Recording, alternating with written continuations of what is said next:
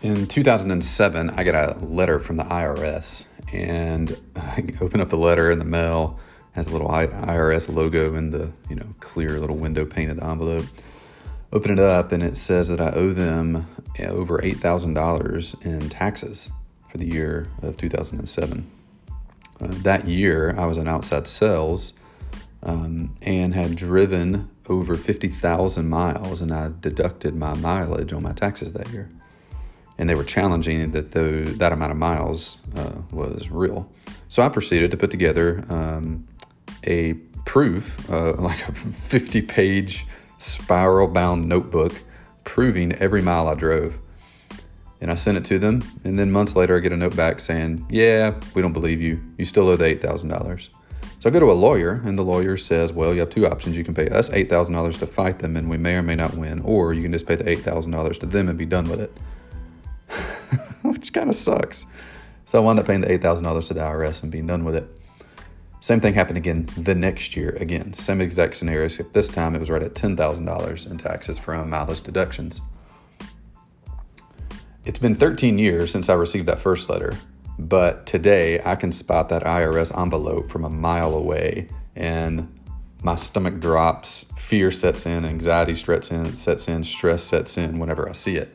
And it could be just a basic notification of some sort. It could be a neighbor getting I actually saw, we were at a friend's house recently, and I saw an IRS envelope on the counter. I was like, ugh. Like I know exactly what that is. Now I have no idea if they're being audited, but those emotions of fear, anxiety, and stress pop up anytime I see that. But many times those emotions, especially in business owners, happen, and it's hard to identify the reason. Like you just wake up one morning, you have this drop of the stomach feeling, you have this overwhelming sense of fear, anxiety, or stress. Maybe things like, will this product work or not? What if everyone hates it? What if my employees don't like me? What if I run out of money? What if the business falls apart tomorrow? And there's two different approaches you can take when this happens, two different approaches I've taken predominantly. Number one is to attempt to ignore them and talk yourself out of, lack so much self-awareness that you don't even recognize it. That's one option. And just kind of, maybe if you do, you just kind of ignore it, saying, oh, it's not a big deal, it'll go away. You tuck it inside somewhere. And the sense is when you do that it goes away, and that's just not true. What happens is you tuck it away deep inside somewhere, and it starts to fester in a corner in the dark, and eventually becomes like an oversized fat tick on a dog. Like we have a dog, German Shepherd, Husky mix, super thick hair. And man, if you get to tick on him, it's really hard to find. And usually by the time we find it, it's been there for a few days, and it's giant and nasty and like disgusting. Similar thing happens when, as a business owner, you have fear, anxiety, stress, and you don't deal with it. You just tuck it away, ignore it, don't process it. That happens. The other route is to process it immediately. As soon as you recognize it, process it. Evict the thoughts from your mind. Call them out specifically. And there's a really good exercise that I've kind of cobbled together from several different people over the years that I found to be really helpful. And it's just a series of 5 questions. The first question is, what is the fear or anxiety or stress? What is the emotion? Just literally open up a Google Doc and write these things down and process through it. Second question is, what's the worst case scenario? Like, what if that fear comes true? What's the worst possible thing that could happen here? Third thing is, what does God say after you pray about it? Or if you're not a believer, after you meditate on it, what does yourself say? Or what does the universe say? Just like sit quiet, think about it. If you pray to a God and ask them about it. Fourth thing, what do the numbers say? So get objective for a minute. I love this question because it forces you out of the emotional realm for a minute and puts you in the practical daily realm of like, what is the truth of reality right now? Forget the emotion piece for a second. You don't have to dismiss it. It's good not to dismiss it.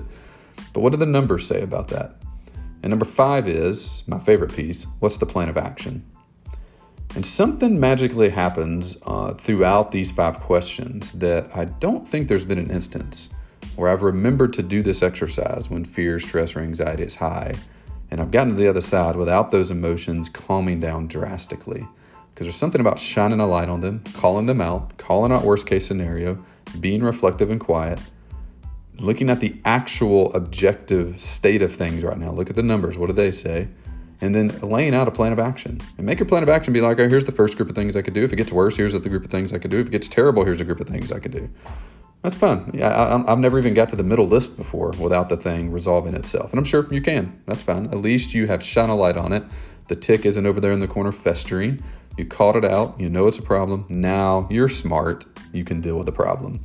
So next time you feel, as a business owner or spouse or just regular human walking around, fear, anxiety, or stress, don't tuck it away in some corner somewhere. That never makes it better. Instead, process it immediately. Ask these 5 questions. What's the fear? What's the worst case scenario? What does God say about it? What do the numbers say? And what's a plan of action? And let me know how it goes. Hit me up on Twitter if and when you use this Harris_Brian. Would love to hear how this works for you.